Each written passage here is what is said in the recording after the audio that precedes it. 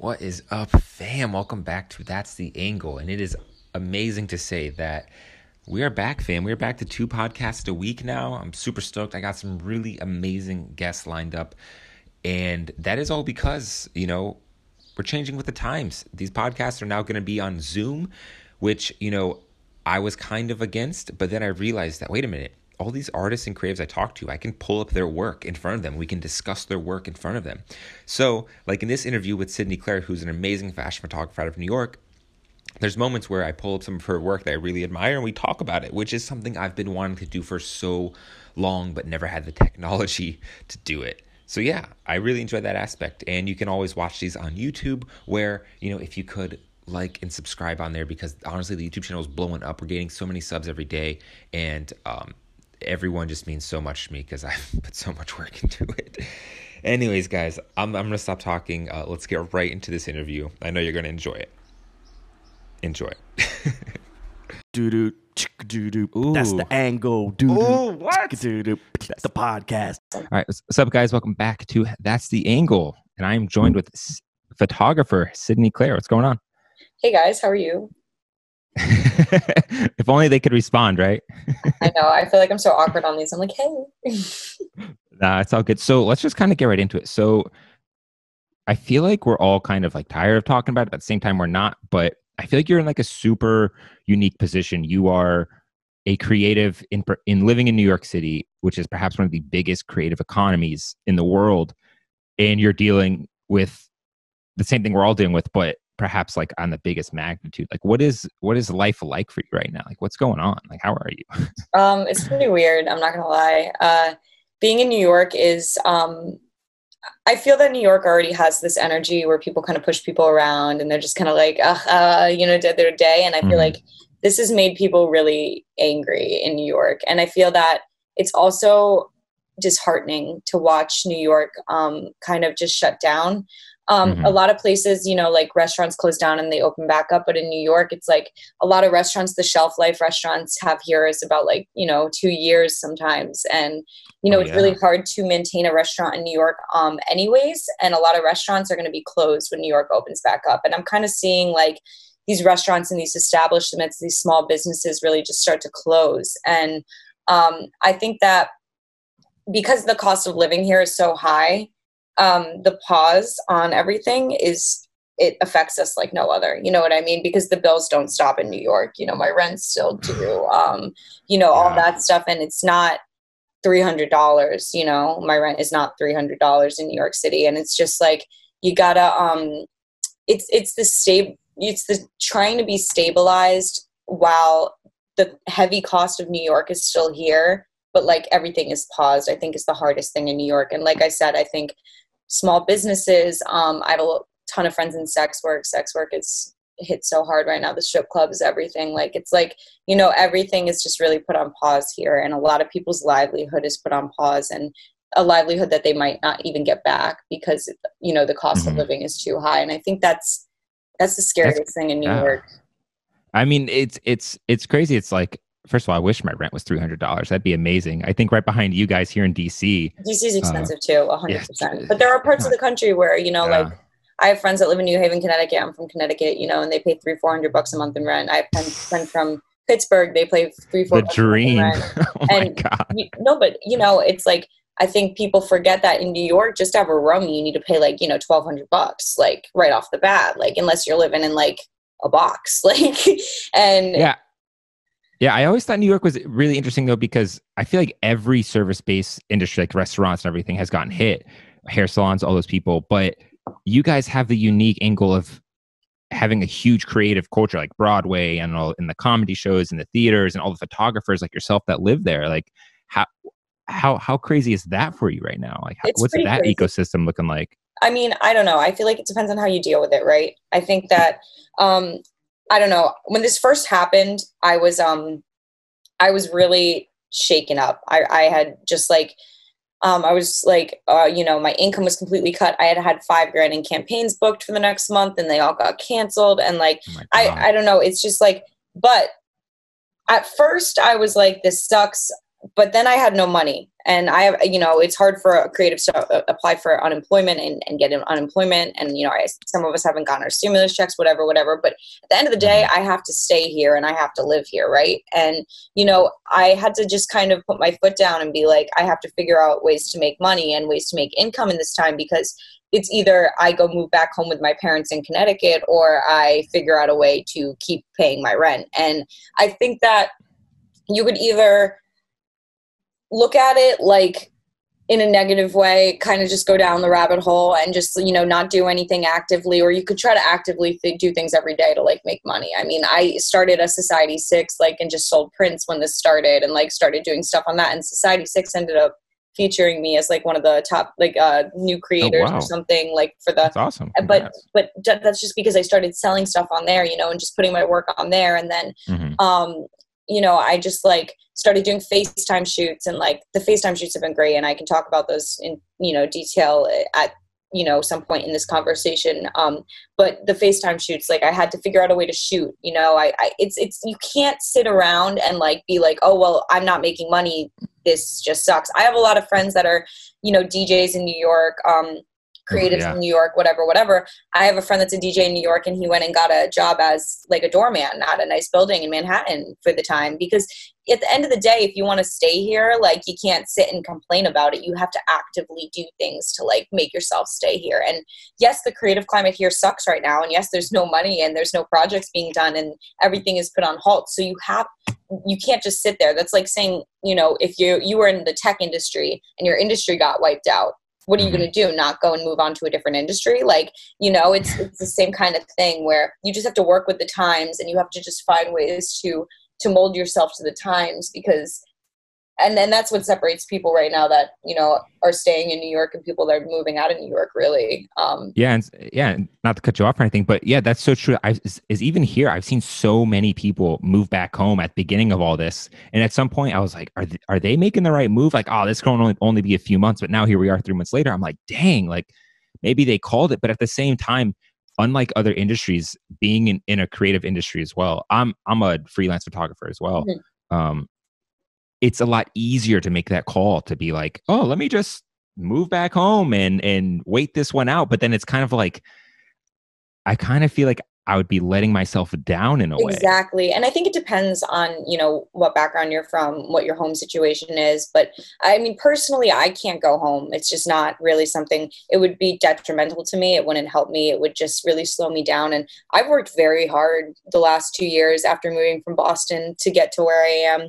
And I have really climbed tooth and nail since moving to New York, with $300 in my bank account and no job. And I just like feel that, I don't know, I can't give that up. I've worked way too hard to be where I am. I just, I'm from a town with 6,000 people in Connecticut. Like I cannot go back. Like the opportunities here and the things that I have gotten here, I could have never imagined where I'm from. You know what I mean? And that's like what I can't leave. So I'm just fighting. I'm just fighting to be here. And, it's fine.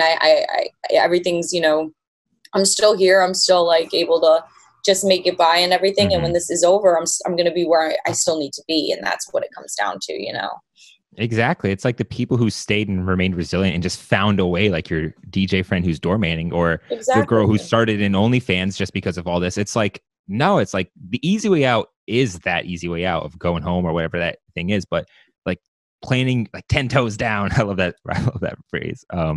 That like, it says something about, I don't want to say things. I don't want to say character, because I don't want to like judge people who've done that. But I think there's something to like being steady in what you're doing. I think I wouldn't say character. I think what it comes down to is life ideals. I think that somebody who maybe has a 9-to-5 and maybe their main concentration really isn't their career, their love is something else in their life. You know what I mean? Like it isn't like their career. Maybe they're going to feel differently and they're going to go home because they don't really care. But for somebody who deeply only cares about the thing that they're doing, and like I think freelancers and stuff, especially because we are going for that one thing that we want to be, you know what I mean? I think that we have that dream. We have that, like, there's something attached to it that we can't give up. it's an essence that like is so much greater than, like, for me, it's not about staying in New York because I love New York. I mean, I love New York, but that's not why. It's staying here because I need to, I'm 24, in the next, 5-6 years, this is where I need to be for my career, and I'm staying here. And that's like, I think what it comes down to, it's just what your priorities are and like why you are where you are. And if you are where you are because of something very specific, it's very important for you to stay there. You know what I mean? Mm-hmm. Yeah, I'm 100%. And in case people listening don't know who you are a fashion photographer. That's the kind of photography you identify most with, right? Yeah, 100%. Yeah, you have to be in New York for that. Like, you legitimately have to be in that fashion world. And I mean, like, I've had debates, people, when I first was moving from Boston, New York or LA, even that, LA is commercial. LA is a lot of lighting. LA is super loud, colorful. The style there is different. What comes out of LA is very different. New York, if you want to be a high fashion photographer and you want to shoot in those deep, dark tones and you want to do couture and like runway and everything, like, that is New York. And the essence of photography in that fashion sense, I don't really know how to describe it, but you know what I'm saying. That is New York. It's not LA. It's not Atlanta. It's not, all these other places that people say that you can be a fashion photographer. It is New York or Milan or Paris. Like, that's it. Like, yeah. And there's definitely reasons to why you move places, because you seek those certain things, because those opportunities are there. It's like New York's for fashion. LA, like you said, is commercial. DC is, well, it's DC. I mean, like, it's just kind of DC right now. I don't drink. I'm allergic to alcohol. I don't drink. And, no way, really? Yeah. And I live in New York City. Everybody's like, oh, well, you live in New York because you like to go to bars and you like to go out and you like to go. No, I live in New York City for my career. And that's it. Like, and I happen to love New York because I love people. I will say I'm a big people person. I love to meet new people. I love to just like, I love experiences and like new experiences with new people. And that's what New York is. But I don't live here because of like the things that typical people move here because it offers these things. I live here because of my career, and this is where I'm going to grow in what I want to do. And it's like you have to live where you know that your work is going to get to the highest level that you can possibly get to. And if the level that I want to get my work to, that's in New York. And I know that's in New York. So yeah, you're surrounded by some of the world's best photographers there. It's like, and you're right. And this is so funny because one of the ways, you probably don't remember because you're super popping on social, but one of the ways we first connected was me asking you about, should I move to New York because I want to do fashion photography? Now, obviously I didn't do that. And, life's changed a lot, but you gave me some amazing reasons about that. And that was something I was like, dang, this is a really nice person. Like, you didn't have to do all that, but yeah, you're right. It's that, like, being in that economy. You really showed up with $300? Okay, so I graduated college in 2017, Lesley College of Art and Design in Boston. Got a 9-to-5 because my parents absolutely forced me to in photography. I was doing photo for BMW in Boston. I was doing like their marketing, advertising stuff for their site. And it was really fun. And I had this crazy eccentric boss that like, I will totally like, I love him anyways. And there were like these things, but I came home crying every day and I was really upset and I knew I had to move to New York City. So I had a lot of friends that went to Harvard because I went to school right next to Harvard. And one of my friends had a startup after school and he needed a photographer for a conference he was doing, an international conference for high schoolers. So that was for 2.5 weeks in South Korea. So I went to South Korea for 2.5 weeks, photographed this conference. Oh, wow. Everything was paid for. It was amazing. I got back, I quit my job. I quit my job before I left for Korea, actually, because they were like, you can't even leave. And I was like, bye. And I quit. And I put down my first, my last, and my security on my apartment. And I had $300 in my bank account. I had no job.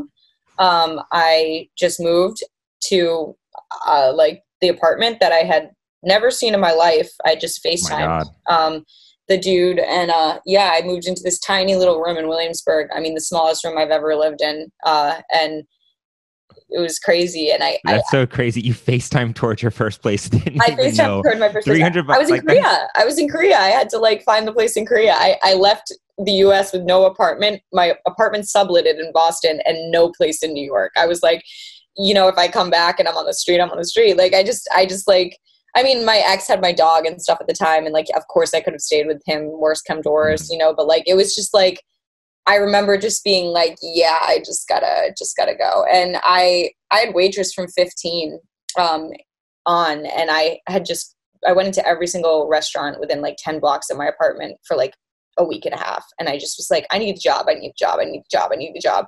And then I got a job at a restaurant, and then they trained me, and then they were like, we actually don't need you. And I like didn't know the New York like restaurants and how they're just so like in and out, like don't give a shit. And I was so shaken up. But then I got another job, and I worked at that place until they actually closed.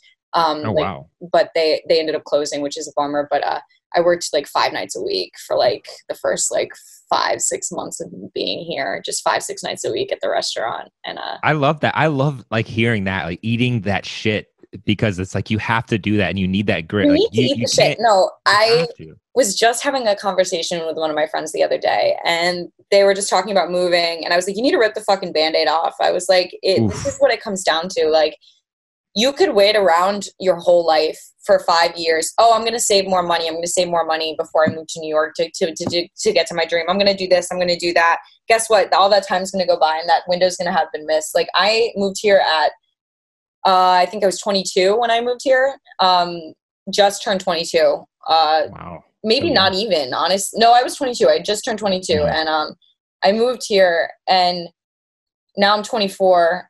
And I've been here for, 3 years. And the amount of shit that like I have accomplished and just been able to do. And like, and if I didn't take that, I needed to struggle. Like, I don't think that you can ever care about something enough until you've really struggled for it, until you've had $1 in your bank account after you've paid your rent, and you have to figure out a way to make money for you and your dog, and like, to put food on the table. Like, I really don't think that you know what your character is, and like, your true strength of character until you've been through things like that. I think that if you never test your character, you're never going to really know like what you care about. I think the things that you care about really come out when you struggle. And I mean, I struggled the first year I was here. When I mean I paid my rent and I had $1 in my bank account sometimes, I truly mean that. Like, it was insane. Wow. I was crying all the time.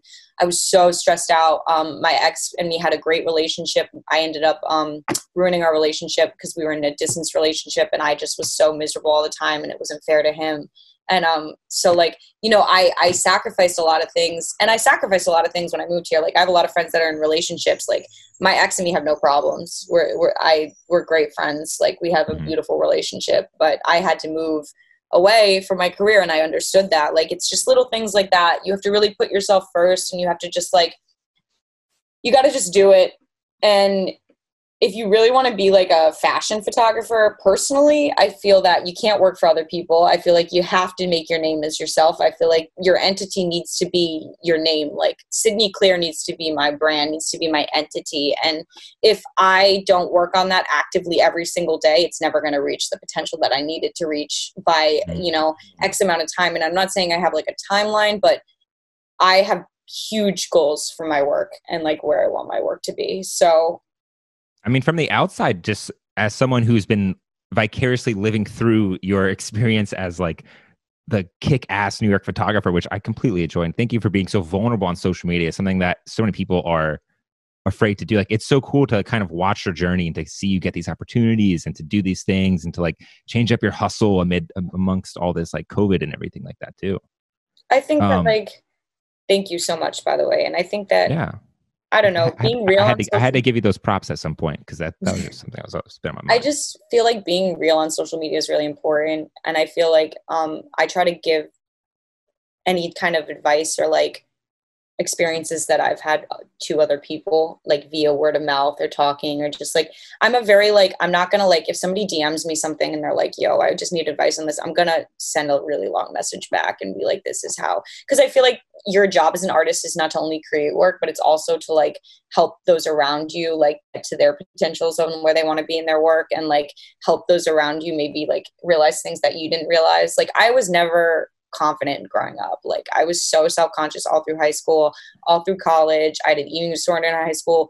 Like, I'm just like, now I love who I am. I'm so comfortable with like myself and like my being. And you know what? It's all it has all come from having like something other than like I feel like this generation, you know, it's a lot of looks, social media, like just like being the it girl or the it guy, and like this weird like thing around just like being like, but once you attach like a purpose to your life other than like anything past vanity or just like what, like stuff like that, and you have like a deep like purpose and like you feel like you can make an impact, that's what makes you feel beautiful. You know what I mean? Like I feel like my essence and like my work is half of the reason why I have the confidence I do now, because it's like I'm not only just a person, I'm a person with like also like this thing.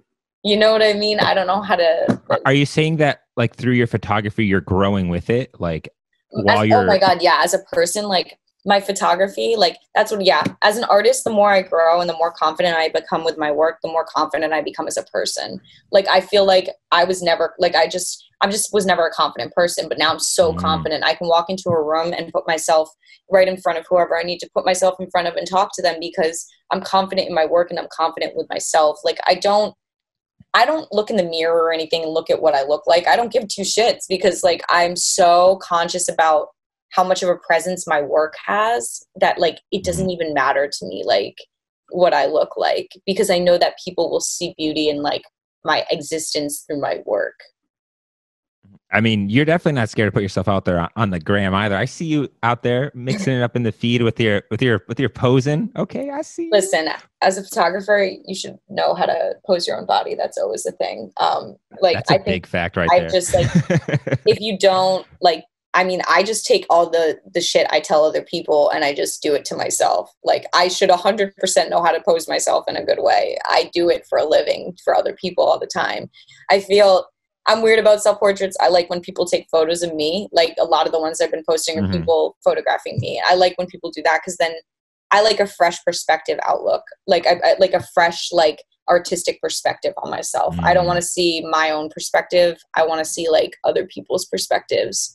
But yeah, you should always know how to take a good photo of yourself as a photographer. Because then if you can't, do you really know how to take good pictures of other people? Like as photographers, it's like that should be like prerequisite number one. 100%. Like, can you make yourself look good? But and I also feel, you know, I was my first subject. My sister and myself were my first subject. When I was 9, who do you think I was taking photos of? Like myself and my sister. And like, especially when I was like in high school, I remember 8th grade, like 7th grade to high school, that specific time, I remember I was taking a ton of self-portraits because I was from a small town. There was not a lot of people. I didn't have a lot of friends. I was only able to use myself. So I really like how that ends up coming back in my work as I get older in like little spurts. It's so funny how a lot of us, it's like we started taking photos of ourselves at such a young age. Crazy. Like whether it was like MySpace or whatever it was, I remember being there with like my friends and just like trying to do cool poses and shit. I'm just like, oh my God, it's so cringe now. But I'm just like, Bruce, what were you thinking? Yeah, but it's so like, it's like the blueprint for why, I don't know. I feel like there's a lot of things I can dedicate. I can like say that like I owe my creativity to, but a lot of it is like Harry Potter was a big one for me. Like that's wait, can I pull up a photo since we're talking about your young self? Can I pull a photo on the screen? Is it the Instagram one with the camera? Wait, let me see if I can get it. I think I know which one you're talking about. There's a nice gap tooth, and I have like, yes. I love that picture. I love that. I love that camera. I still use that camera. It's a great camera. You were crushing it back then. But what was really interesting about this photo is not only is it relatable to like what you just said, but the caption is what got me. It says, starting the new decade with a mind of how long I've been doing this, myself ever to think, how badly do I want this? 2020 is all about my career. Who would have thought that this would be the new reality of 2020? It's funny though. It's funny how God works, because I actually landed the biggest contracted gig I've ever landed during this quarantine. And no shit, congrats. That's awesome. Thank you. I can't really obviously say much other than that, but of course, it's God works in funny ways. You know, I really think that he shows, like, I don't know, whatever you believe in, like, you know, I believe in God, whatever anybody else believes in, listen to this, you know, but whatever your like thought, like belief is with like kind of just like how life works, like it's going to show you things. Like it's going to show you things. Like I would never think that during a virus outbreak in New York City, the craziest place in the world to be, I would book my biggest contracted gig like to date. And it's with the biggest company I've ever worked with. And like, you know, it's just like, I cried for hours when I got this gig because like, I couldn't even believe it was reality. And I think that, you know, it's like little things like that really show you like, it's like, okay, yeah, it's hard right now, but like Sydney, you're in the right place. You know, you're in the right place and you're doing the right stuff. And I don't know, it's weird. It's weird. I feel I could never settle or anything like in my life because I have too many signs like that throughout my life. Like there's too many signs every day. And like, just like in my general, like just my biggest like life things have been these crazy signs that like I'm doing what I'm supposed to be doing. And like, it's supposed to be bigger than what I'm doing now. And it's just, I think you're right. Life definitely does give you signs that you're on the right path. You know, even when things are really hard like this, like life definitely has a way of just being like, look, like remain positive. I mean, like when I had a mental breakdown, was crying, didn't know how I was going to stay in New York City, and like was like in a pillow in like my bed, like literally just like giving up the night before I got the call for the campaign. It was the wildest thing. And I got the call in the morning and it was the craziest thing. I just remember being like, are you kidding? I remember saying the night before, like, God always finds a way for me. Like he's going to find a way for me. I cried. Like I cried. I'm like tearing up thinking about it now because it's just like, I don't know. And if you get signs like that, like from the universe or whatever you believe in, like, and you actively like don't go like towards those things that God's giving you or whatever you believe in is giving you for those signs, like you're missing out because like it shows you time and time again, like here it is, this is what you want. Like it's really crazy. And to add on to that, I'd say that like out of all the photographers that I've been kind of watching during this whole kind of quarantine and pandemic and just seeing how different people are adjusting to it and kind of shifting their focus, this whole FaceTime photo shoot has become really big. And I would say out of everyone I've been seeing, you have somehow like finessed, like you've just been doing so well at the FaceTime shoots. Like you've been crushing those. I think there's a lot with the FaceTime shoots that I can talk about, but I think what it comes down to is the first thing I want to talk about is like when everybody started doing the FaceTime shoots, I heard a lot of photographers going, I don't want to do that. I'm going to wait till I can make real work, blah, blah, blah, blah, blah. It goes right back to what I was saying before. How are you going to make money if like you're not making any work? Like if you can't work with the times and what you're given, like to make work, you're not actually caring about your art. You're caring about other people because like I care about my art. I physically could not shoot for 3 months. I was dying. And until I figured out how to do the FaceTime shoots, I was miserable. When I figured out the FaceTime shoots, I like literally instantly felt a rush of like, because I knew that I could shoot. It was crazy. The other thing I have to say about the FaceTime shoots is you're using this tiny screen. So, and you just have to like, it goes right back to everything I like to talk about when it doesn't fucking matter what you shoot with. I say it all the time. Do not ask me what I shoot with. It does not matter what you shoot with. The only thing that matters is your artistic vision and how you direct your subject. I'm the most directive person over these FaceTimes. I turn the reason why they're so high quality is because I turn the camera to the front facing camera and I make them turn it. They can't even see themselves the entire time. And I'm fully you mean the back camera where it's like the higher quality? The higher quality camera. I'm making them turn it. The whole time they can't even see themselves. I'm directing the whole thing. The reason why mine come out like my photos is because I'm doing everything actively that I do in my photos to make the shot. You know what I mean? It's not even, and the subject can't even see themselves. And that's really important because the subject seeing themselves, it brings it back to FaceTime.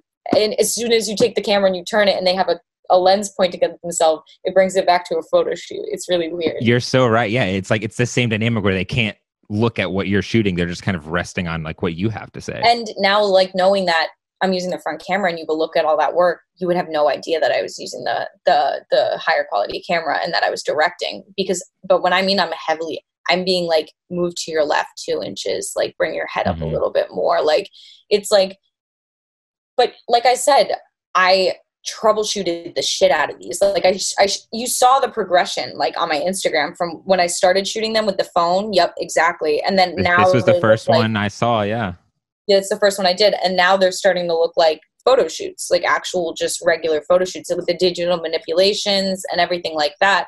But you see how I have a learning curve, you know what I mean? And I'm using the learning curve. And then to like figure this out, is pretty recent, right? right? That's recent. And that's all iPhone. That's just FaceTime. Like that's a FaceTime Dude, live that's photo. that's so crazy. When you started posting these like FaceTime, I was like, what? I was like, this is FaceTime? And then you even take it the step and you edited it. I was like, dude, this is so sick. It's just like, you know, I'm taking the photos and I'm making them mine. And like at the end of the day, like they look like my photos. I'm very happy with them when I'm done with them. And I love that one. That's so beautiful. Like I would This take one, that oh, on like a normal bit. And Vogue Italia took like a ton of them. You know what I mean? So it's like, it just goes to show you that like, I don't care if you want to argue with me 100 times that you need the right camera and the right stuff. Like, don't give me that. Like you can go and you can make whatever you need to make. And you know what? I've been doing these FaceTime shoots now for fun. Like my friend FaceTimed me the other day and she was like, I look really good. Like she just looked good. And I was like, let's do a shoot. And now I'm realizing, oh my God, in real life, I can do this anytime too. I can do this with people in different that's countries. so true. In different countries that I can't shoot with because they can't come to New York. You know, I did a shoot with a girl in Finland and I was like, this is amazing. I can do this on a regular basis. I'm not even going to drop the FaceTime shoots when this is over. I'm going to use it. Whoa, you just blew my mind with that one right there too. Holy crap. Like I never thought about that. It's not just a remedy for what we're doing now. Like these FaceTime shoots, like they hold their own, but it's just a way to quickly connect. And as a photographer, it gives us like another stream of income or like another way to attack something or just to work with someone. Just to work with someone. I have so many people that DM me. There's this girl that lives in Australia I would love to work with that we talk all the time. You know what I mean? Now I can FaceTime her and just do a shoot with her. Like, and it's like, I think that like, it just goes back to what I was saying in the beginning. It's just, you need to use the tools that you have to make work. Like if you are given thank God we have FaceTime. Imagine if this happened 10 years ago, we would have no way to make work at all. Like I would have no way to make anything and I would have no way to make money. And I would, like, you need to be using the tools that you have at hand to be making. Every artist before us has adhered to the times and figured out a way to make we wouldn't have modern art if we didn't keep evolving as artists. Like, so like, you know what I mean? Yeah, right. Like we literally have no excuses to not be doing it. We just find a new way. And luckily we have technology. So there is a new way. Who knows? Maybe if it was like pre-computers, we would have been like mailing in something. I don't know what we would have. Right. And that's it. And that's like the beauty of it. I mean, it's just like, or just doing it over a phone call and, you know, self-directing the person with a camera, you know, like on the phone. And like, it's just like, I don't know, but we're really lucky to have what we have now. And like, the FaceTime shoots for me, they've just, if any, I can't wait to go shoot in real life. I shot like a campaign on my roof for my friend's Body Butter brand. I just like posted them recently. That was like, we just did that, me and her socially distanced, like on my roof. And I held my own reflector and I was able to take those with just me and her on my roof. And I did all the creative direction and the styling and the set design. Like it was just me and her. And, you know, it just goes to show you that like, I now from my dog just broke in. I'm so dead. She broke in the door. She like opened the door? Yeah. Just pushed it open? She's a pit bull, you know what I mean? So they're smart. So oh my God. So no, but you know, you're able to like create, you know, with these FaceTime shoots and just like make things, and you have to work with the times. And I think like it just goes to show like we were saying, you know, we're lucky that we have the access to things that we do now and we're able to create to the extent that we are now. Mm-hmm. Something that I've noticed you post a lot is that Vogue Italia stuff. What is that? So, what is that whole system? I feel like I don't get it. Like, is it more significant than what I think it is? Like, I just don't know. So Vogue Italia is submission-based. It's the only Vogue platform that is submission-based. They have a submission-based platform called Photo Vogue, right? Monday through Wednesday, 8 a.m. to 8 p.m. Italian time. So that's 2 a.m. to 2 p.m. U.S. time. They do submission-based process. You can submit 2 photos a day. The editors at Vogue Italia will go through and they pick which photos get on the Photo Vogue platform. They do a bunch that get accepted. They do 500 best ofs, which are just like the best photos of the day. And then they do 1 photo of the day, which is pretty crazy. Photo of the day is like a big deal because they're going through X amount of like already accepted, and then you have the 500 best of, and then you have that 1, you know, photo of the day. Or I think it's like, I don't know if it's 500. It might be like, it might vary, but I think it's like there's a bunch of like best ofs, you know what I mean? And then the photo of the day. But so I started submitting to Vogue Italia 2 years ago. in Boston, and I submitted every single day, and I only had like 5 photos. Like I submitted for 2 weeks and had no photos in for a while, and like I kept doing it and kept doing it. And every single Monday through Wednesday, I actually have an alarm on my phone and it goes off at 2 a.m. And I just like, if I wake up, I submit it, or like if I'm up at the time I submit it, or if I don't submit it at 2 a.m., I wake up early at like 8 and I submit it Monday through Wednesday. And I kept doing that and kept doing that and kept doing that. And I love when people are like, Vogue Italia doesn't matter. It's just submission based. It's not going to do anything for you, because I ended up getting a gold profile. So I can submit 3 a day now, because they love my stuff so much that they actually like put me up into a gold profile. I can submit 3 a day. I have 233 photos in Photo Vogue over the last 2 years of submitting Monday through Wednesday every single week. And they close for weeks too. So they'll be closed for like 2 weeks, 3 weeks sometimes. But I did that almost every single week consistently for 2 years, and I have 233. So it was just a nice consistency thing. And like, it would take me a while to get them in. And now every single one I put up gets in, and that's just a difference in style and growth. But the biggest thing for me, I've gotten a bunch of best ofs. I think like 15 out of the 233 best ofs. The craziest one for me though was, I put up a photo of my best friend Hope, and I had shot it in my living room. It's a photo of her with 2 fingers out like this. She's got 2 blue things in her hair. She's wearing this sparkly shirt that is actually mine, and I had done all the styling. I think she's wearing my Adidas sports bra on it too. Anyways, I did it in my living room with a backdrop, like no just crazy weird lighting situation. I put that photo on Photo Vogue, and it got photo of the day, the best one, pick of the day. And that is so awesome. Alicia Giovanno, the editor of Vogue Italia, posted my photo on her Instagram, and she had to type out my name in the caption. So I don't really care what you say to me, that if you say it doesn't matter, Vogue Italia, it doesn't matter, it's not, that lady had to type out my damn name into that caption, and she had to post my photo. And also all the people that follow her, the 500,000 of them, saw the photo. And also it was on Photo Vogue's main spread page, because they put the photo of the day on the main page for the whole day. So like, wow. And I get that, like, yes, it is submission based. Yes, it is like, maybe it doesn't have validity for some people that because it's submission based, but I'm sorry, like, they're eventually going to call me for something if I keep submitting, and I end up with like 2,000 photos on Photo Vogue, and like and I've seen them feature photographers for actual editorials that they've gotten off of their Photo Vogue platform. So it's just about making like an impact in that platform. But if you care enough and you're consistent and you're actually making good work, you're going to make an impact. So I mean, last time I checked, that's exactly the person you want reposting your photo. Exactly. And like, isn't that that's literally what a fashion photographer wants, is to be in Vogue. And the person who's doing it on the account side is reposting on her Instagram. That is it. Like, that is like, that's so cool. Yeah. I'm glad you broke that down. I was always wondering about that, because I'm not gonna lie, I was skeptical. I was kind of like, what the hell is this? But I didn't realize all those nuances of the Photo Vogue and the general, and then like the tight selections. And I just feel, like I said, yeah, you can argue and say it's submission based and it has no validity. But, at the end of the day, she had to post my photo with my name. And, I still have a gold profile, and they know that I exist, and like they're consistently, accepting my work. And it's like, I don't know. I think that you can't have like that attitude towards anything. You have to do everything as you can as a creative to get your work out. Like, I do everything consistently, and like I think it's about how you do it too. A lot of people say with Instagram, they're like, oh, I wait till 5 to post, or 2. I'm like, what are you talking about? Put your work out that you care about whenever the fuck you want to put it out on your Instagram, because you need that to be a constant stream that's updated of your work. Like, I don't want to hear that you have to, you can't mess with your algorithm or your page. Everybody always says, oh my God, everyone is so caught up on these little niche things about like, Instagram, and it's so annoying. It's not a thing. Like, I hate when people say, oh, the aesthetic of my page, and they're like, how do you get such a nice aesthetic? And I'm like, I post all my fucking work, and I don't care, and I don't pay attention, and it ends up looking like my aesthetic because my work has an aesthetic.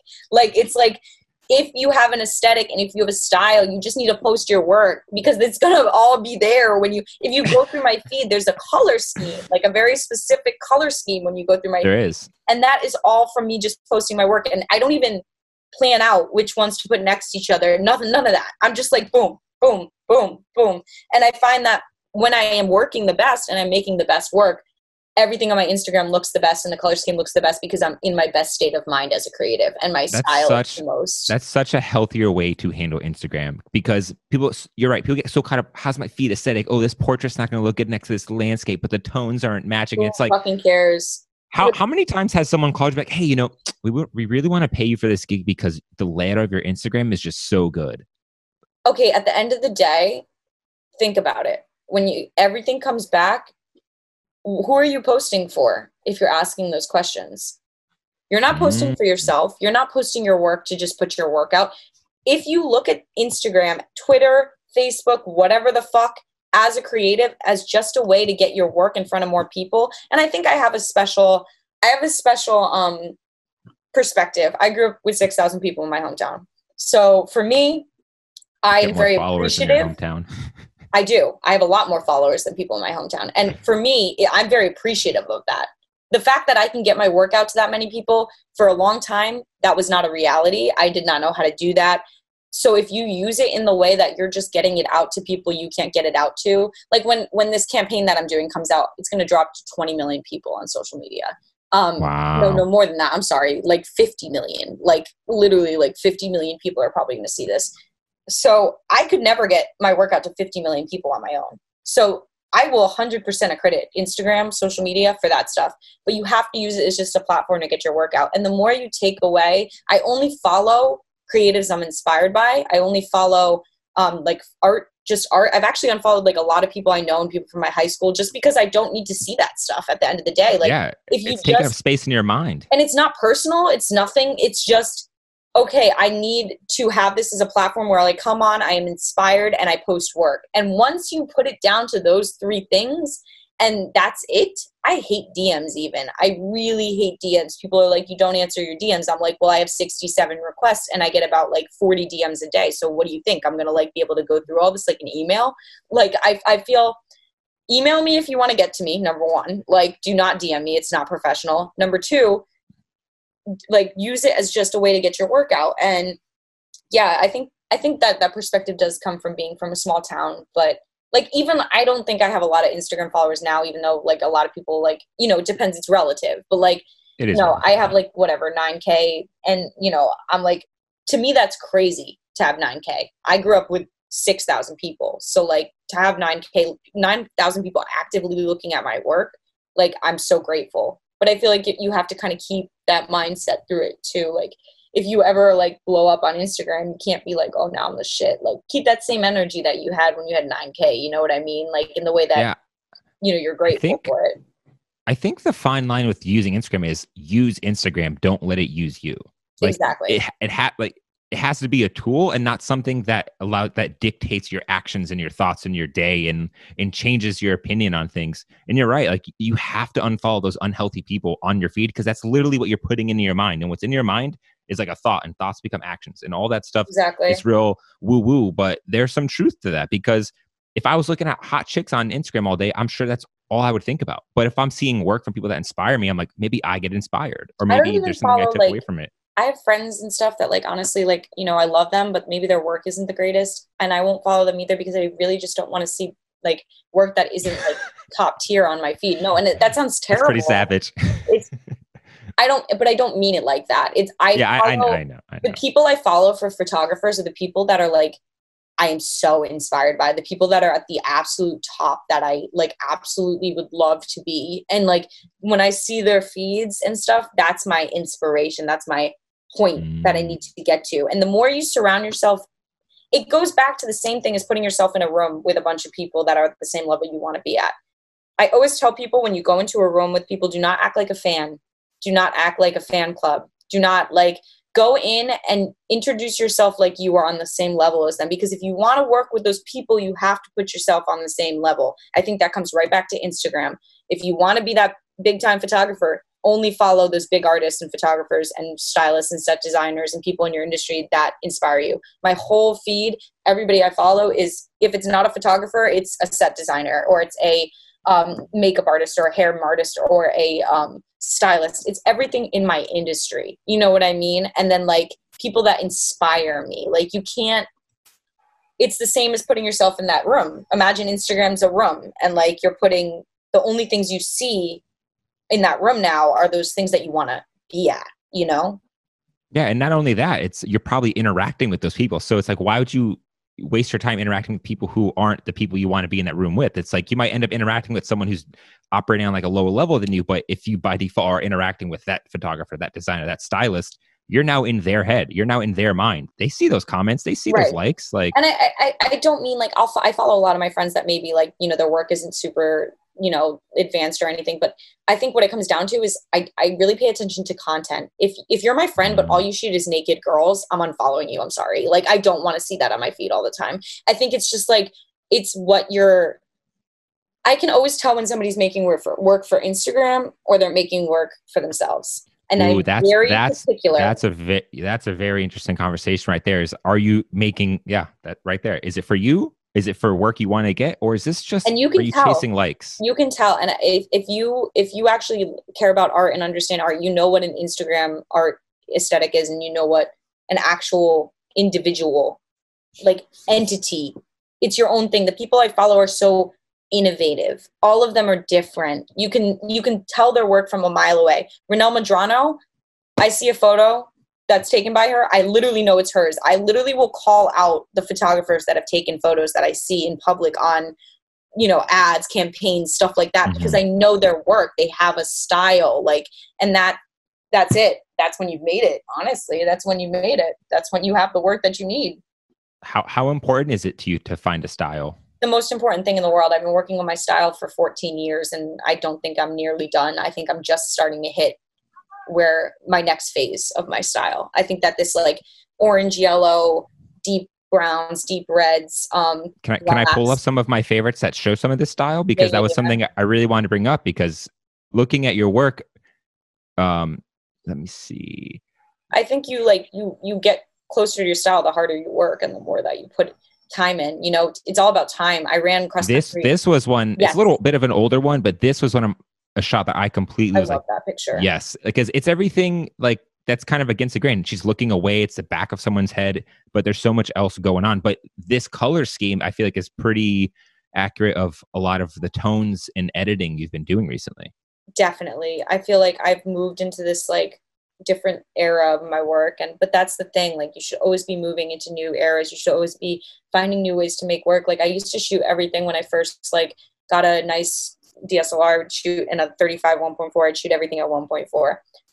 Half of the shit on my Instagram is shot at like f/22 now. I'm the craziest shooter in the world. I literally go up, down, and I'm lucky because I've had a camera in my hand for so long. I don't have to really look at the camera, but I like that I don't look at it. I break all the rules photographically, like, but I'm so comfortable in my style and what I like that I know that if I break all those rules, I'm going to get what I want. And I think that that's really when you start to break those rules and you start to get what you want, not what the book says, not what the photography almanac, like little book says that says to put your f-stop at blah, blah, blah. When you start actually, yes, exactly. But like when you start to actually like say, no, I actually shoot my stuff at f/22. I shoot a lot of my city fashion images, like when I'm back in the real world. Like, you know, you notice how a lot of my fashion stuff, when somebody's far away, everything's in focus in the back. Like everything's like, you see the whole scene, everything, because I'm shooting at f/22 and I know that's what I like. Like, it's just like weird things like that. Or like those hand shots that I always do with the hands in focus. Like I'm at like f/22 for those too. Like,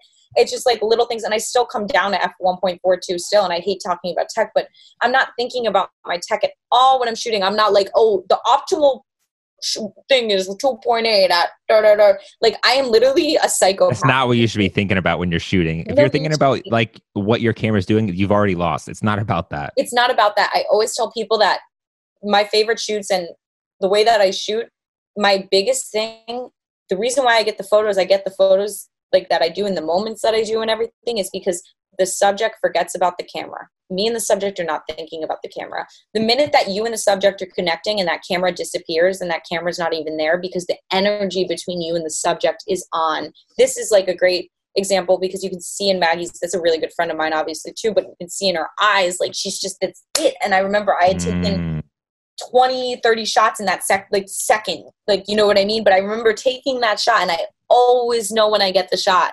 I can go through the back of my camera and I can go, they can go, what's your favorite 5 shots from the shoot today? I can scroll via my mind because I have a photographic memory, so I can like figure out where they were on the shoot, and I can be like, this one, this one, this one, this one, and this one. And like, I will tell you which ones are the best shots because I felt it in that moment. It's this weird dance that you're doing with the subject. It's a dance. It comes to this like dance. You're not thinking about the camera. You're working with the subject and you guys forget about it. And it's like being high on drugs. Like I don't know how else to describe it. It's like being high on drugs. And that's what I chase right there. That's what I chase for my whole career. That's what I chase. That is like the essence of being a photographer. We get to feel that feeling that nobody else feels, like other than creatives. Like that's that. And I love those. Those are on my roof. My friend. That set was super fire. I loved that set. And even the editing of that set, I was like, whoa. That was like something crazy about that set. This is my favorite thing about photography. That was on a Saturday. My friend Kirsty came over. My friend Maggie came over. Kirsty had that wig from a fucking Frankenstein costume that she did for Halloween. We threw it on her. We went onto my roof. And do you want to know what those big things she's holding are? They're they look like paint buckets that were left on my roof. Yep. And I love that. It's so ingenious. Like just that concept covering the chest and then covering the bottom part. Like 300, like the movie. I love it. This always feels to me like, and the power that she has in these shots, she's power. Like she's just power. And like, it's crazy though. Like, yeah, it's like, look at that wig. Look at that wig right there. It had a big, we turned it because it had a big gray streak going up because it was oh no way. Yes. And I ended up photoshopping it or like just like burning it in, I think. I don't know. It was so funny. But I mean like those are my bikini bottoms from a bathing suit that she's wearing. My dog chain's around her neck that she's holding. That is my dog chain. Like that is one of my dog's toe chains. I think she had the boots or like maybe I think they might be my roommate's boots, to be honest with you. Like, I don't know because I have tiny feet. So I sometimes just grab shoes in my house. It was like a throw together. And like, those are some of my favorite photos to date. And I think that I love that. But that's the beauty of being an artist, right? Half the stuff, like I've taken some beautiful campaigns that I've gotten paid a boatload of money for that I absolutely love and they're my favorite work. But like I've also taken some beautiful shots that are in my favorite work that are just like free and it was just me and my friends on a roof. Like the beauty of being an artist is like the specification shouldn't matter, like how much you're getting paid, like blah, blah, blah, blah, blah, blah, blah, blah, blah. It's just how you feel and how that shot came out. So like some of my favorite photos are worth more to me than any other photo that I have that maybe I got paid like 7-8 times the amount for because I just love that photo and like that's worth to me. Like it's just that moment. I don't know, like Cynthia. Like even that set we were just talking about. Like, I love the ingenuity there. It's like you had the idea and you just brought it all together, and you would never guess that it was just thrown together a Halloween wig. Like it's just, and you turned it into something else. Like that's the beauty of it. You have to do things for yourself as an artist, and I feel like okay, like Cynthia is my favorite story ever. I met a woman, she was in her mid-70s. She came into a restaurant I worked at in Dumbo. I was like, I love your look so much. I would love to take photos of you.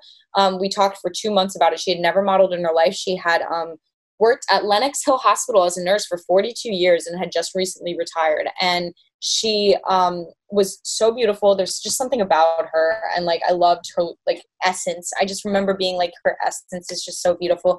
And we ended up working it out. After 2 months, I put together hair, makeup, everything. And I rented a studio on my birthday and paid for the studio myself on my birthday for Cynthia just to do this shoot because I wanted to do this shoot for myself. That was my birthday present to myself. I rented a studio to shoot an older woman I had met in a restaurant because I wanted to style her and put makeup on her and do like, and we shot photos and we put her in all this high fashion stuff.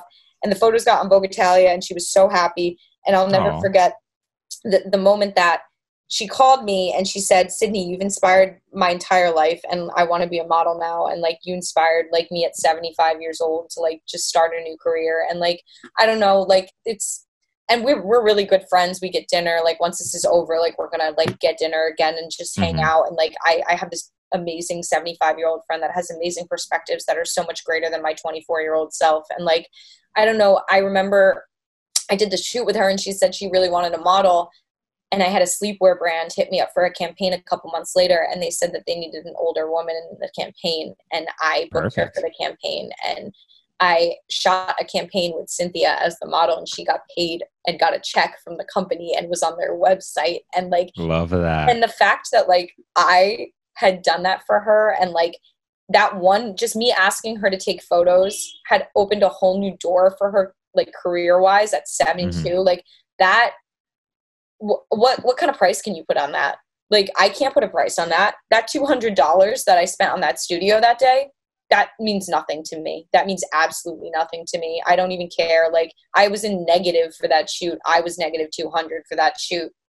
Why the fuck do I care? Every single person showed up, makeup, hair, all to do that just because of me. They wanted to do it for her. Like, I didn't pay anybody. It was collaborative. Like, everybody showed up. They knew I was covering the studio, and they showed up on their own dime, on their own accord, and were like, I'm going to come do this.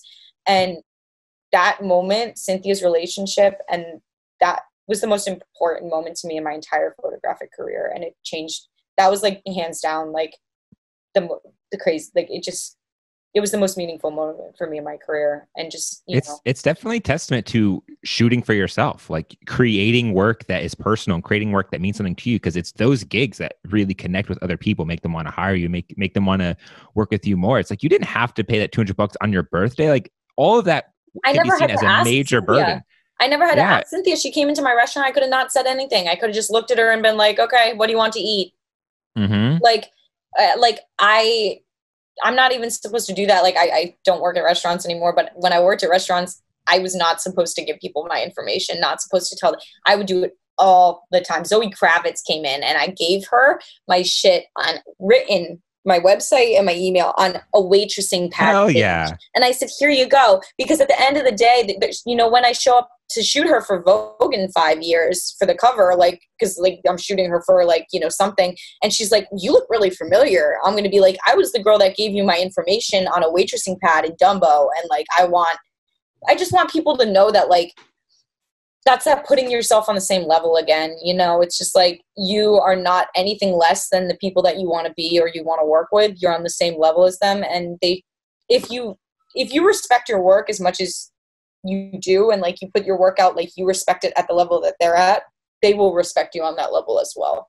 You said something I thought was really interesting. You talked about like capturing the essence of someone, and looking at your work, you seem to like work with models who aren't generically like the craziest, most beautiful models, but you work with these kinds of, I don't want to say alternative because that seems offensive, but I'll just say alternative models, but you seem to really capture them in a way that is like their feminine essence. Like you seem to capture like the women sort of like view in like a really nice way.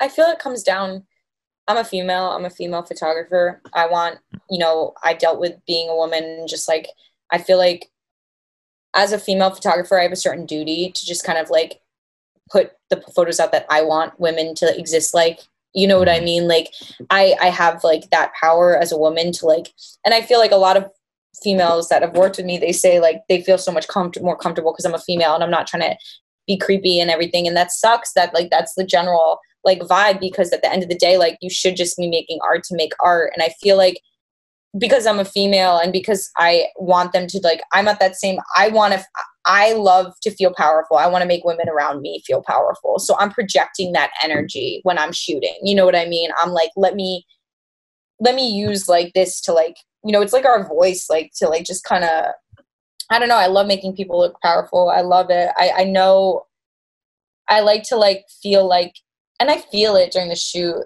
Everybody always says to me, like after they shoot with me, that they feel really good about themselves. And that's like really important to me. It's not about the images. It's about how you make the person feel. And when you make the person feel how you should make them feel, you get the images you want, Mm-hmm. I'm not gonna, I definitely do feel like as a woman photographer, you have a kind of advantage when it comes to working with female subjects than as a male photographer does. I feel like it just depends on how you do it. I think that if you can be a male photographer but there is that special female energy that I get. And that's why I do shoot a lot of women. And that's why a lot of women are my subject, because we do connect on that level. I think it's that equal empowerment, they don't feel like they're being subjected on the lens. And I don't feel like I'm being subjected as a woman because I'm photographing them the way I would want to be photographed. You know what I mean? Like in that powerful kind of just like essence, I think that it's just really like, that's what it comes down to in a way. Like, it's just like, I know plenty of male photographers that are great and amazing. Just don't be a creep. Like, just don't use your power like as an abuse. Like, remember that people feel, the biggest thing as a photographer, and women can do this too, I'm not saying it's just men. As a photographer, you are making people feel vulnerable. You need to be responsible with that vulnerability, and you need to be like respectful of that vulnerability, and like you need to just understand that you have that power, and like you need to use it wisely. And I think that if you use it wisely, nobody's ever going to talk shit about you. But if you actually don't, then that's why people have bad reps. And once I hear something bad about a male photographer or a female photographer in the way that they made people feel uncomfortable, I'm going to feel a different type of way about them because they're abusing their power. And you're lucky as a photographer to be able to photograph people in the way that we do. Like, so. I like that perspective. I like that. It's yeah, when you can manage to make someone feel vulnerable, which is how you want someone to feel in front of your lens, it is a certain responsibility to that power. I never really looked at it like that. Yeah. That's interesting. But I mean, look, I do definitely think it's a lot easier to be a female and be like, hey, why don't we try something like with your hand over your tits than it, like for me as a male photographer. I think it depends. Like I don't really ever tell people to put their hand over their tits. It just kind of happens through, do you know what I mean though? Like think about like, it's all about how you say things. I don't tell anybody to do anything. I just kind of direct them and move them in the way that I want to move them. I think that when you say, oh, you know, if a dude were to say, oh, can you put your hand over your tits? They're thinking about their boobs. That's clearly what you're thinking about. When I shoot nudes, I don't really look at the person's body. I kind of just look at their face and the connection with them. And like what we get ends up being very beautiful and like very like whatever, because they feel comfortable. That's what it comes down to. It's really just about like, you shouldn't, as if you're not objectifying a woman's body, you won't have to tell them anything because you're not objectifying it. Who cares if you, like a boob is showing because it's just anatomy, you know what I mean? And you shouldn't feel the need to tell somebody. You should just like work them through it in the way that you want to pose them differently, but maybe just not say it outright. You know what I mean? That's like where I feel like that there's a way to address something or say something. Yeah, exactly. 100%. So you said that you like 2 years ago, you moved from Connecticut to New York. Now, what has your perspective changed as far as like your thoughts about what New York would be and what you are and where you are now? Like, has your perspective on being a fashion photographer changed a lot? Like, is it a lot different than you thought it would be? Is it different in a bad way? Is it different in a good way? I'm just kind of, what are your thoughts on that? I think that, well, okay, so I grew up in Connecticut and then I moved to Boston for school, but Boston's very closed-minded. It's just kind of like, it's still like regressed in a lot of ways and it's just different and there's no artistic community. So I felt like it was just still kind of like, but when I moved to New York, I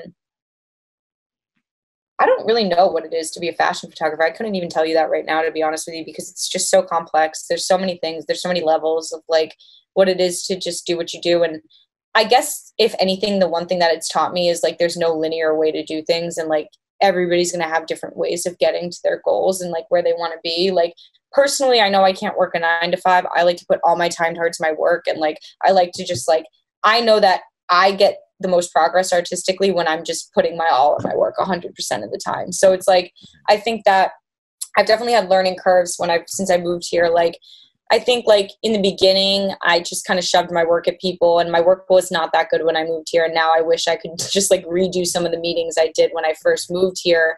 You know, cause I feel like when I moved here, it was like big, bright, starry eyed. I would go into like, I had a meeting with Vogue and I had a meeting with the junior photo editor. And like, I remember going in there and I just was so thankful to be there that like, I feel like I got kind of lost in the fact that I was there versus now I would go in and have a strong presence and be like, this is my work. I'm a boss bitch. And like, I'm grateful to be here, but I'm supposed to be here kind of thing. You know what I mean? But I think that comes with growth and that comes with growing from work. And I'm not mad that I went into Vogue when I first moved here. Like I moved here August of 2017. I had my meeting in December and I'm not mad that I just marched in there. And, you know, I got that meeting for myself and I got a lot of the meetings that I did get when I moved here for myself.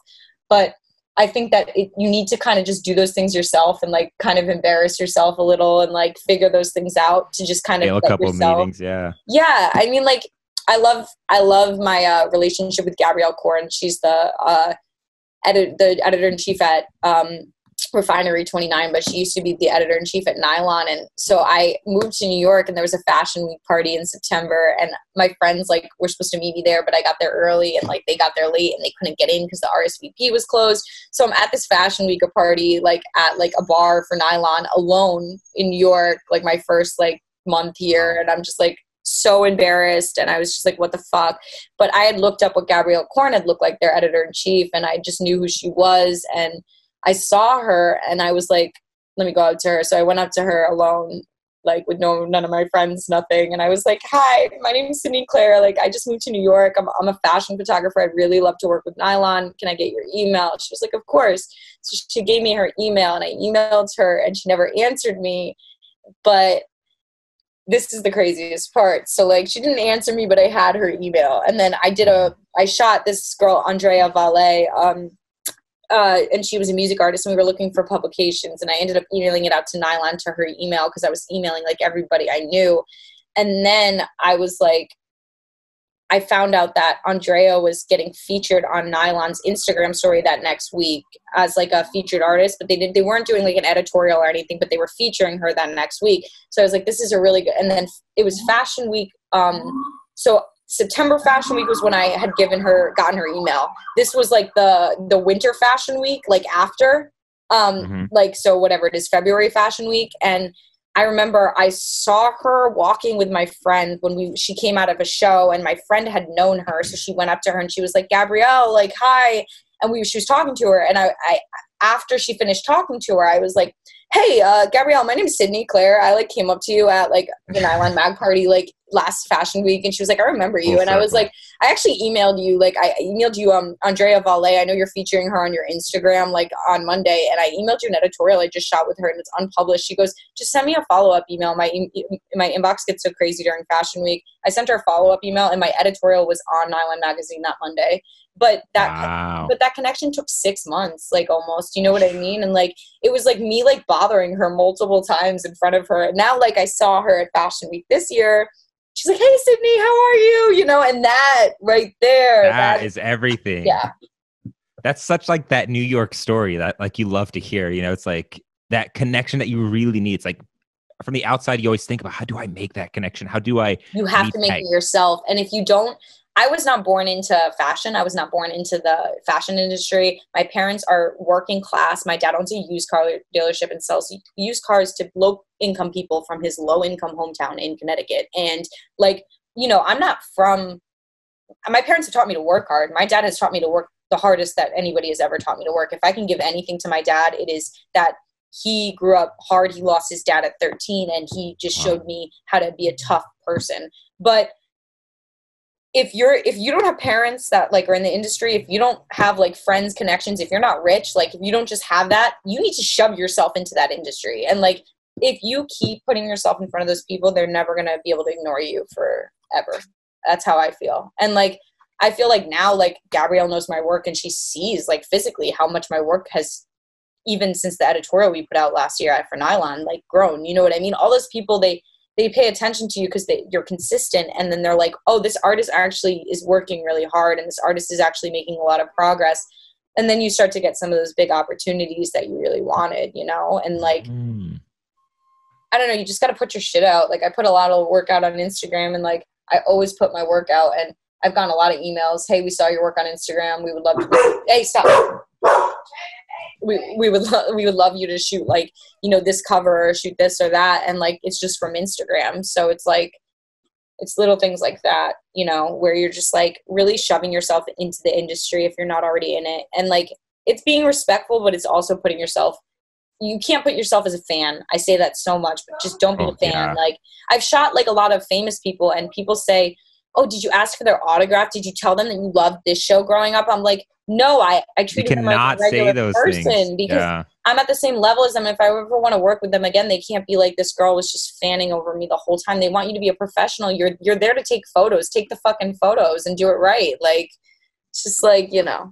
Asking for an autograph is probably the lowest form of fanning out you could ever do. My God. It's like you'd probably rather connect with that person as a friend than a fan anyways. Like you'd rather... You know, this brings up a really good point for me. I'm just going to shut my door really quick. Yeah. This brings Serious up salt crystals. a really good point for me. I just like, okay, I have a friend, and he told me when I moved here, he was like, my friend sits in Soho and he takes famous pictures of famous models and like just waits for them to walk by and like takes photos of famous models, and like he's like taken photos of so many famous models and like blah blah blah, like you should do that. And I said something very specific to him, and I'll never forget this conversation, because he was definitely a little shaken up when I said this, because I was like, yeah, like he's shooting all these famous models, but like how many of these models has he worked with after the fact and actually made work he cares about off the street? And he went, oh, wait a minute, he hasn't made any. And I said, yeah, exactly. It's like, if you approach like a fan and you just take that photo there and that's it, you're not going to get that end photo that you want for the cover of the magazine. It's about developing lasting relationships in the way that you put yourself on the same level and you say, I want to make something eventually with you. And then you actually make that thing. And that's when you're making the level of work you need to make. But if you sit on the street and you just stop famous models, I'd love to know how many of those models you've worked with for an editorial after. That's some weird paparazzi kind of shit. Like, that's like weird, annoying paparazzi. Like, I'm sure they're flattered in the moment, but they're probably just like, whatever, whoever that guy is. Exactly. But what if you came up and I give people my cards? I always give people my cards. I give famous people my cards. I give regular people my cards, but my cards have a photo of mine on the front. And let me see if I can find one. I just ran out. I think there might be one in my desk. When I went to Fashion Week, I went through all of them. But my cards basically, I can't find one. My cards basically, they have like a photo on the front, like the two girls in the sky. You know which one I'm talking about. It's like two girls and they're like this, and there's like the sky, and it's just one of my signature photos, and it's got my photo, and then it's just got my name on the back, and then my email and my website. And I can't even tell you how many people have reached out to me. Yes, I can't even tell you how many people have reached out to me via just giving me their business card, my business card, because I don't force them. I don't force it at all. When I stop somebody, I stop people in a normal New York City day-to-day basis, probably like I stop 2-3 people a week on the train, like in the street, whatever. And you just say, hey, I'm Sydney Claire. I'm a photographer. Here's my card. That's it. That's the key. That's the key. I say, hey, I'm Sydney Claire. Like, do you model? Sometimes they say yes, sometimes they say no. I love when they say no, because I'm like, you have a great face. You totally should. And then I'm like, here's my card. I'm a photographer. I shoot fashion in New York. Let me know if you would ever like to work together. I've had like a 9 out of 10 response rate for those. Like, I have had so many people email me. I mean, like, I shot this beautiful editorial for Cove magazine with this model named Polina. And she had like 60K on Instagram. If I had DM'd her, she would have never, like, we ended up connecting. Yeah, like, that's so true. But like, I saw her on the train. I was like, I love your look. Here's my card. She emailed me. We ended up working it out and everything. And we ended up following each other like on Instagram eventually. She would have never seen my message 100%. But because I gave her my card, we shot this amazing editorial that is still one of my favorite editorials to date. So it's like, you know, and I met her on the train. Like, everybody's like, where did you get this amazing girl? And I'm like, I saw her on the L on my way into 14th Street. Like, you know what I mean? Like, see, and like, that's like the testament of being in that space where everyone's at. My like, dad always asked me, why can't you just like live home, drive, and take the train from Connecticut every day? And I say, because I would miss a lot of opportunities every single day that maybe you don't think are big opportunities, but they're things that end up being big opportunities. They're things that end up, like, they manifest into big opportunities from just, you could bump into one person on the street in New York. I mean, like, I moved here. I'll never forget. I was living in Boston, and I was here for a weekend, and my friend Michael lived in Times Square, and I was starting to shoot agency models. Like, agencies were hitting me up to test and everything. So I would come for the weekend. And I was in Times Square. It was 2 p.m. on a Saturday. That's got to be literally the biggest fucking corner in the country at 2 p.m. on a Saturday. And some dude walked up to me, and he goes, I had 3,000 Instagram followers in Boston. And he goes, are you Sydney Claire? I love your work. Like, I follow you on Instagram. And he walked away. And he just walked away. But the amount of influence that one moment had for me to move to New York, that was like the final straw. I can't even describe to you. Everybody says, why you moved to New York? I said, this dude came up to me in Times Square one day and just like really, it just like, it put the nail on the head. I just said, you know what, if somebody can recognize my work in Times Square and I only have 3,000 Instagram followers, I'm doing something right. And if I move here, like, it's gonna get better. So I think that those are the moments that, like, in New York you need, and like those are the moments that really define you as an artist. And like I said, I wouldn't even live in New York if I didn't bump into somebody that told me that they knew who I was in New York. So like, You think so? You think you would? I don't I know. would I move kind of here, feel but like I kind of feel like you still would have moved there. I would have moved here, but that made me quit my job. Like that was it. You're like, ooh, I got recognized in Times Square. Like, It wasn't even, it was the fact that I knew that my work had something beyond. If somebody can come up to you and be like, are you this person? I love your work. That means your work has something way beyond, like, it means there's something to your work that like you could really push and you could really connects like, with someone. it just like, and you know, I think that the more I feel like my name relates to my work, the further I'm getting in my career. Like when somebody hears my name, they should just think of my work. That's what the goal is. Think of the golden hear tones. your name and just think about your work. And Like that's, you have that vision in there. yeah. That's so cool. So it's kind of funny how I had that photo, but I have this photo right under it. Oh yeah, that was a photographer that just kind of blatantly.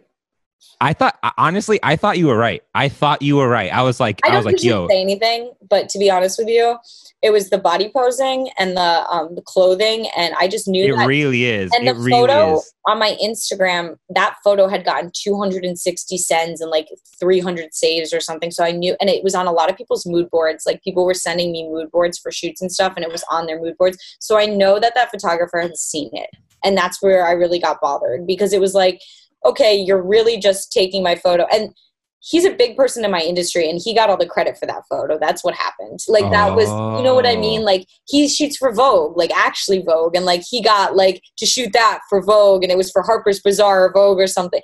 And that's where I was like, let me do it. I'm the one, like, you know, but it's fine. And it is what it is. And like, I'm not trying to stir any beef, but I've been following you for a while, and I thought that was like a super interesting point, because I didn't know like what was the right move there. I was like, is it wrong to call someone out? But at the same, because it's just a pose, but at the same time, like I said, I am so flattered by people.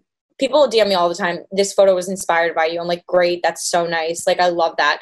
Just like don't blatantly like rip the entire photo. Like there's lines to things, and I feel like that looked exactly like my photo, to the point that when I saw it, I stopped in my tracks. And I think that's where, and I know that multiple people had seen it and also stopped in their tracks and sent it to me. And like, I don't know, there's lines. I don't care about being inspired. I am definitely inspired by so many artists and so many people, but just like keeping your parameters. If you want to do something like somebody else, maybe try to do it differently. Like if he had backed up and maybe included like way more of the outfits, but done that like kind of overshot, I wouldn't have like a new twist on it, instead of like the exact sort of framing and everything. When you're cropping it to the same frame, and like one of your models dead ass just looks like one of my models, like it's just like really like, you know, it just, I don't know. So to get off of that, because I don't want to stir any hate, but I thought that was interesting, because if anything, that says you're doing the right thing. But you seem to be like, you have like this certain aesthetic that I've noticed, and it's like this downward looking up angle that I feel like is very distinct. No, but it's like I think there's something to like shooting from a down angle, but you shoot from like underneath angle. I'm trying to see if I have any other photos. I'm 5 feet, and I'm short, and but well, that's not enough. Like I feel like those FaceTime shots where like literally she's under the camera. She is, like I put it on, or she's on top of the camera. Sorry, she's on top of the camera. So for those, I had her throw the camera right on the ground, and she's leaning over. I really like to I like to make people look tall and powerful. I think it goes back to me photographing women in a very powerful way. I feel like a lot of men and a lot of people photograph women kind of facing down towards them in the way that like they're looking down. And to me, that's kind of disrespectful. I think that if anything, we should be looking up at people, like making them look tall and powerful. And like, I don't know, I want people to have a presence. And I think that I photograph from low angles to make people have more of a presence. Yeah, you went real low angle. You're like, let's just get it on the floor. We're not even gonna land on the floor. Let me just point it up. I mean, and my friend Layla said her neighbors must have been cracking up because she like threw her phone on the ground upside down. Like, think about it. They're not even on the screen side. Like, it's on the side with the like front facing camera, like the rear facing camera. So like, yeah, it looks crazy, but like, I mean, that's how I get those shots, and like, I love those shots. So to me, it's very distinctive of your work. Like when you say looking at someone's work, if I see anyone with like golden tones in this underneath angle, I'm like, that's a Sydney Claire kind of aesthetic. Now, I've also noticed that you seem to like, and this is just like a nerdy photography editing thing. It's like you almost knock out the brightness on photos, which you like make these photos like darker in a way, but it kind of makes your eye like focus on it. I love dark. I think I like to like make my photos look like paintings. I think that's what it comes down to. I have an art school education. I love Rembrandt. I love a lot of old painters. I also love old photographers, Irving Penn, just like Helmut Newton, some of the like the big time photographers that, you know, they used to make work without any influence from Instagram. They're actually making work for themselves. So, you know, like those photographers shoot really dark. And I don't know, there's just like, but I see that like, there's something about that dark, like deep, like reds, oranges tone that just like, it like lets off like a certain like euphoria in my body. It's just like the right tones for me. I don't know. And I like that like creamy, like painting feel. I don't like my shit to look blown out. I don't like it to look techie. That's what it really comes down to. I don't want it to look like I shot it with a 1.4 and everything's bokeh out, blah, blah, blah.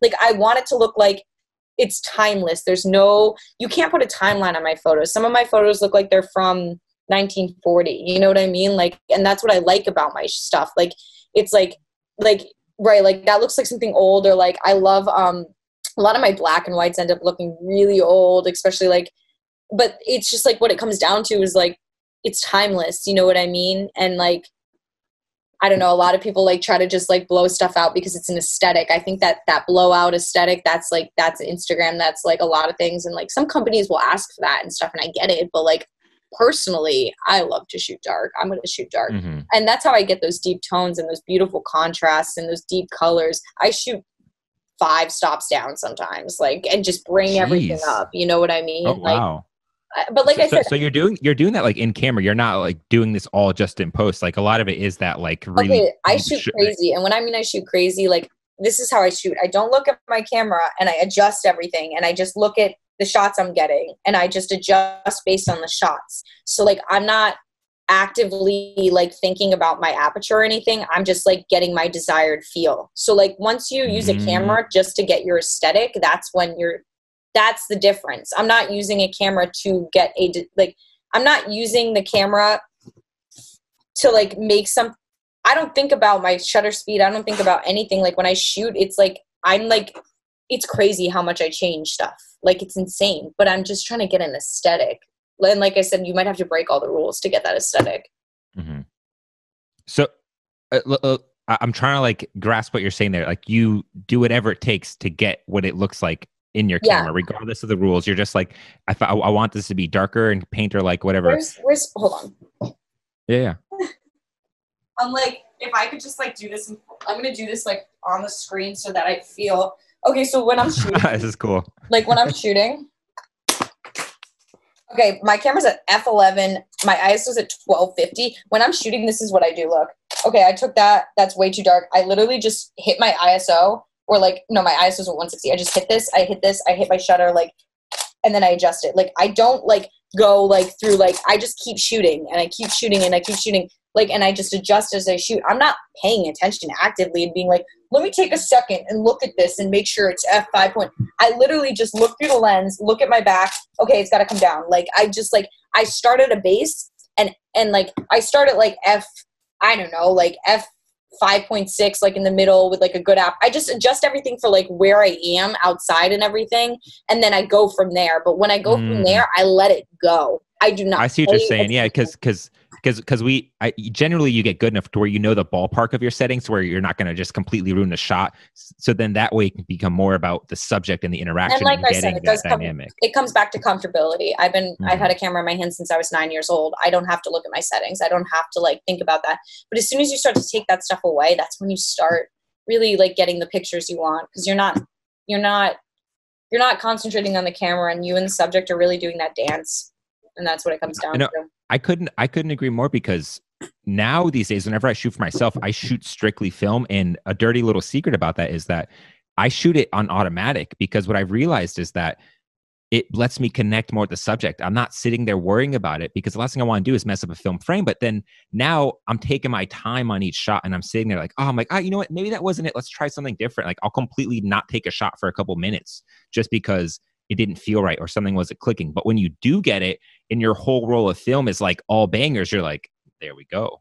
It's just like, exactly. And I think like, it's just, yeah, like I said, it's not about, photography is not about the camera, the gear, the lens, the whatever newest thing you could shoot. I shoot with my point and shoot 4 megapixel from when I was 9 all the time. That one in that photo. I shoot with that constantly and I get beautiful photos with it. What it really comes down to is just having a strong artistic vision and being able to articulate how you feel as a creative and what you see as a creative visually via camera. It's the same as a painter using a paintbrush and putting something down on a canvas. You're just using a different tool. So when it's just the tool to make the thing and not the whole thing, that's when. Have you seen what TikTok photographers are doing? Have you paid any attention to that? Mm-mm. Oh my God. Let me just blow your mind for a second. These TikTok photographers, there's the most famous photographer on TikTok. I completely forget his name about it right now, but basically what he does, and I guess this was pre quarantine stuff, Mm-hmm. he would walk up to random attractive girls and ask them to model for him right there on the spot. And then he would like do some sort of weird Instagram portrait photographer thing where it's like she's holding like 2 fans and it's just her face. And then he edits the crap out of it to where she like doesn't have a pore. But like that's like the TikTok photographer thing is like this sort of like weird I just ignore it. I ignore it all, to be honest with you, because at the end of the day, this is what it comes down to. These things are going to fade. All of these things are going to fade. In 40 years, I'm still going to be taking pictures and I'm still going to be a photographer no matter how cool it is anymore. Like that's what it really comes down to. It's just like you could sit and you could bitch about all this over editing, this stupid Instagram aesthetic, but what is it going to do for you? Keep working on your own shit and just make that longevity in your own career. Because at the end of the day, I don't take photos for Instagram. I take photos because I love to take photos and I've been doing it since I was like before double digits in age. And it's my dream of my career. Like, so like if in 5 years from now, the next big thing is video and everybody is doing cool video shit on the internet, I'm still going to be taking my pictures with my film cameras and my digital and my little like, you know, whatevers, because I care about my art. And I think that that's really what it comes down to. I don't pay attention to that stuff because that's not even on my mind. On my mind is how am I going to get my work to where I want to be so that 30 years from now, I can look back and be like, this is exactly what I wanted my life to be like. Like, that's it. Like, that's what it comes down to. Well, it's different because you're a purebred photographer. Like, this is what you're like called to do. There's so many people who became photographers purely because of Instagram gratification, purely because of a platform. And the same thing with TikTok. There's people becoming dancers now purely because, oh, I did a couple dances and now I have 20,000 followers. Maybe I should dance for a living. And it's just like, how many people have been fooled by social media into thinking that they should be doing something? I don't have any hate towards people picking up new hobbies. I don't care. Like, yeah, I'm not trying to say that. No, but this is what I love that point, and this is what I want to say to that. I want to say that what it really comes down to is if every single app got deleted tomorrow and you had to wake up in the morning and you had to do the thing that you've been doing for everybody else, would you really want to do it? Ooh. Who is, right? That's a great question. If Instagram got deleted today, would you still be a photographer tomorrow? It's like, right. I know I would keep doing my shit the same that I'm doing it now. There would be nothing different. Maybe less people would be able to see it and I'd be bummed out because it's not going to reach people to the extent that it is with social media, but I'm still going to find ways to do it. Like, that's really what it comes down to. I mean, like, and like I said, there's a difference between hobbies and like fully loving something and like making. And that's why I don't, people are like, oh, well, I have a bunch of Instagram followers, but I can't book huge fashion campaigns and I don't know what's going on. They need to hire me for the cover of Vogue because I have all these followers on Instagram. That's not what it's about. It's not about that. I know people that shoot for Vogue that have 300 Instagram followers who don't even have an Instagram at all. They're just amazing photographers. It's just like what it comes down to is like that stuff doesn't matter. It's short term. The long term is like making connections in your career and your work.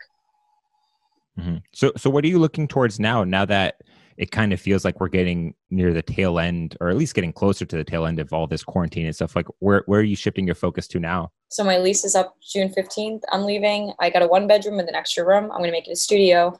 It's got a skylight. It's like the best apartment ever. And I have like this beautiful skylight like studio. I mean, my friend's going to move in for a little and then into that room. And then eventually I'm going to take it over. My biggest goals right now are just to kind of get a working studio at my house. I really want that. I want something to be able to just like work in all the time. It's a separate room. So like I can put my dog in my bedroom and then like have clients over and just like be in my studio. You know what I mean? And like that to me is like something really great. But I really want to, once this campaign comes out, I want to book more stuff that are like this campaign. Like now that I've booked something at the level that I booked at, like for this campaign that I'm doing, I know that I can do it. I know that I see like where I can get to. And I think that like, it's just a new level. And once everything comes out, I really am excited to see what it does for me in the way that I've never had that many people see my work. So that's going to be such a moment. It's like, it feels like that's raising the bar for you. Like that's kind of like the next level in a sense. June 1st. June 1st.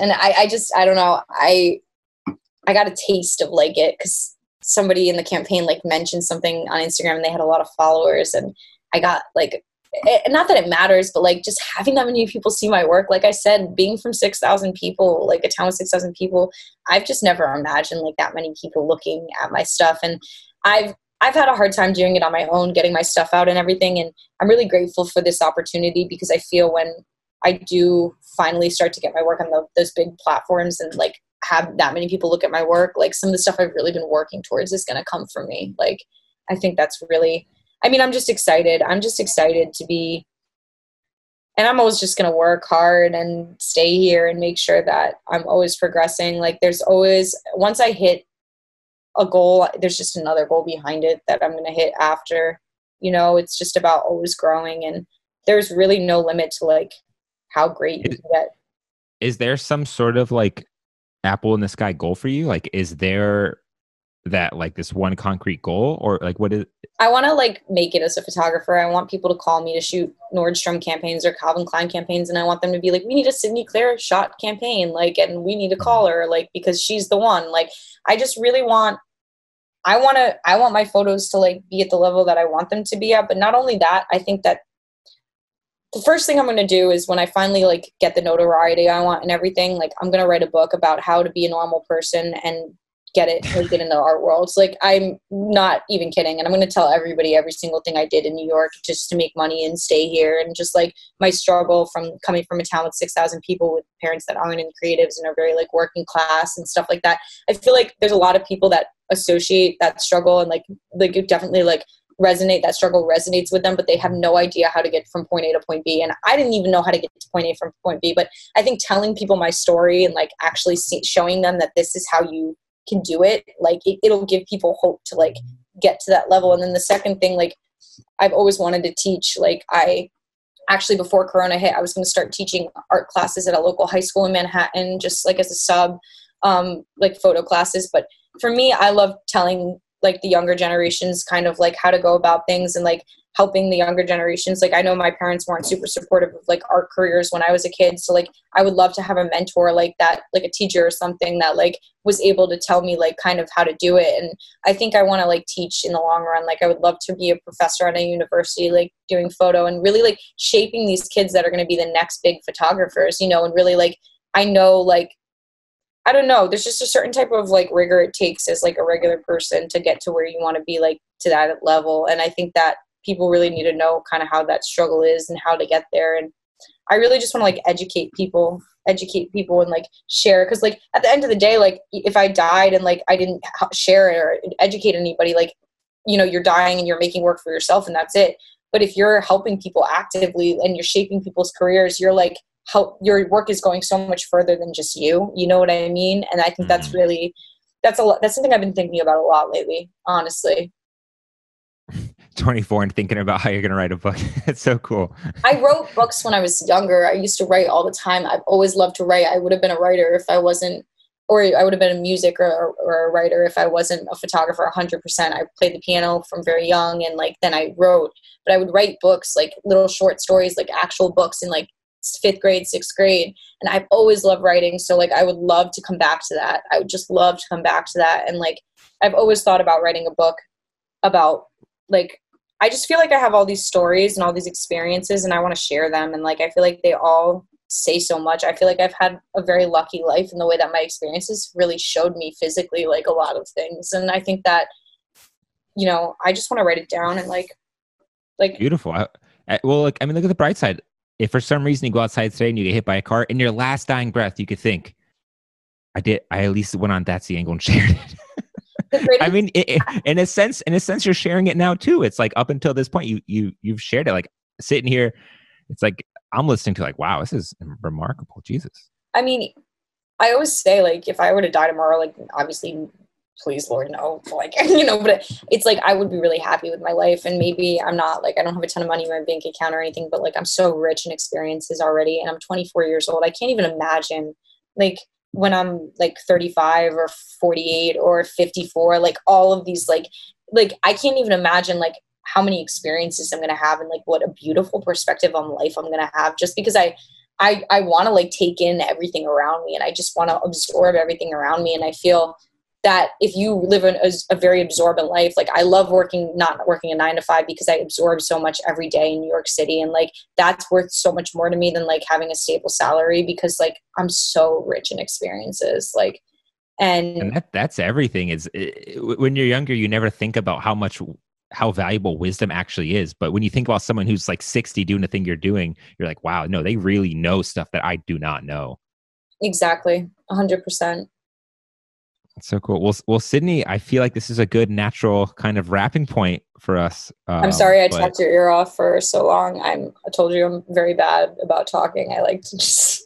No, I'm a great listener. That's like half the reason I do this podcast. If I don't have to talk that much, this is great. I've thoroughly enjoyed listening to you. Thank you so much for having me. And thank you for taking the time to just like talk to me. And I really appreciate you making a platform for artists to talk about like art to other artists. It's really nice to be able to, like I said, I don't think anything kind of gets it more than like being able to physically talk about stuff and like have people hear that. And I think like even just giving the opportunity for artists to speak is like really great of you because, you know, there's just so much we can learn about just through talking, I think. And just other people's perspectives and viewpoints that you just wouldn't have thought about it from that angle or from that side. It's just so enriching. I feel so like lucky that people like you agree to come on the show because I'm just like, oh yes, I know I'm going to learn something today. When you reached out to me, I was like, yes, I love.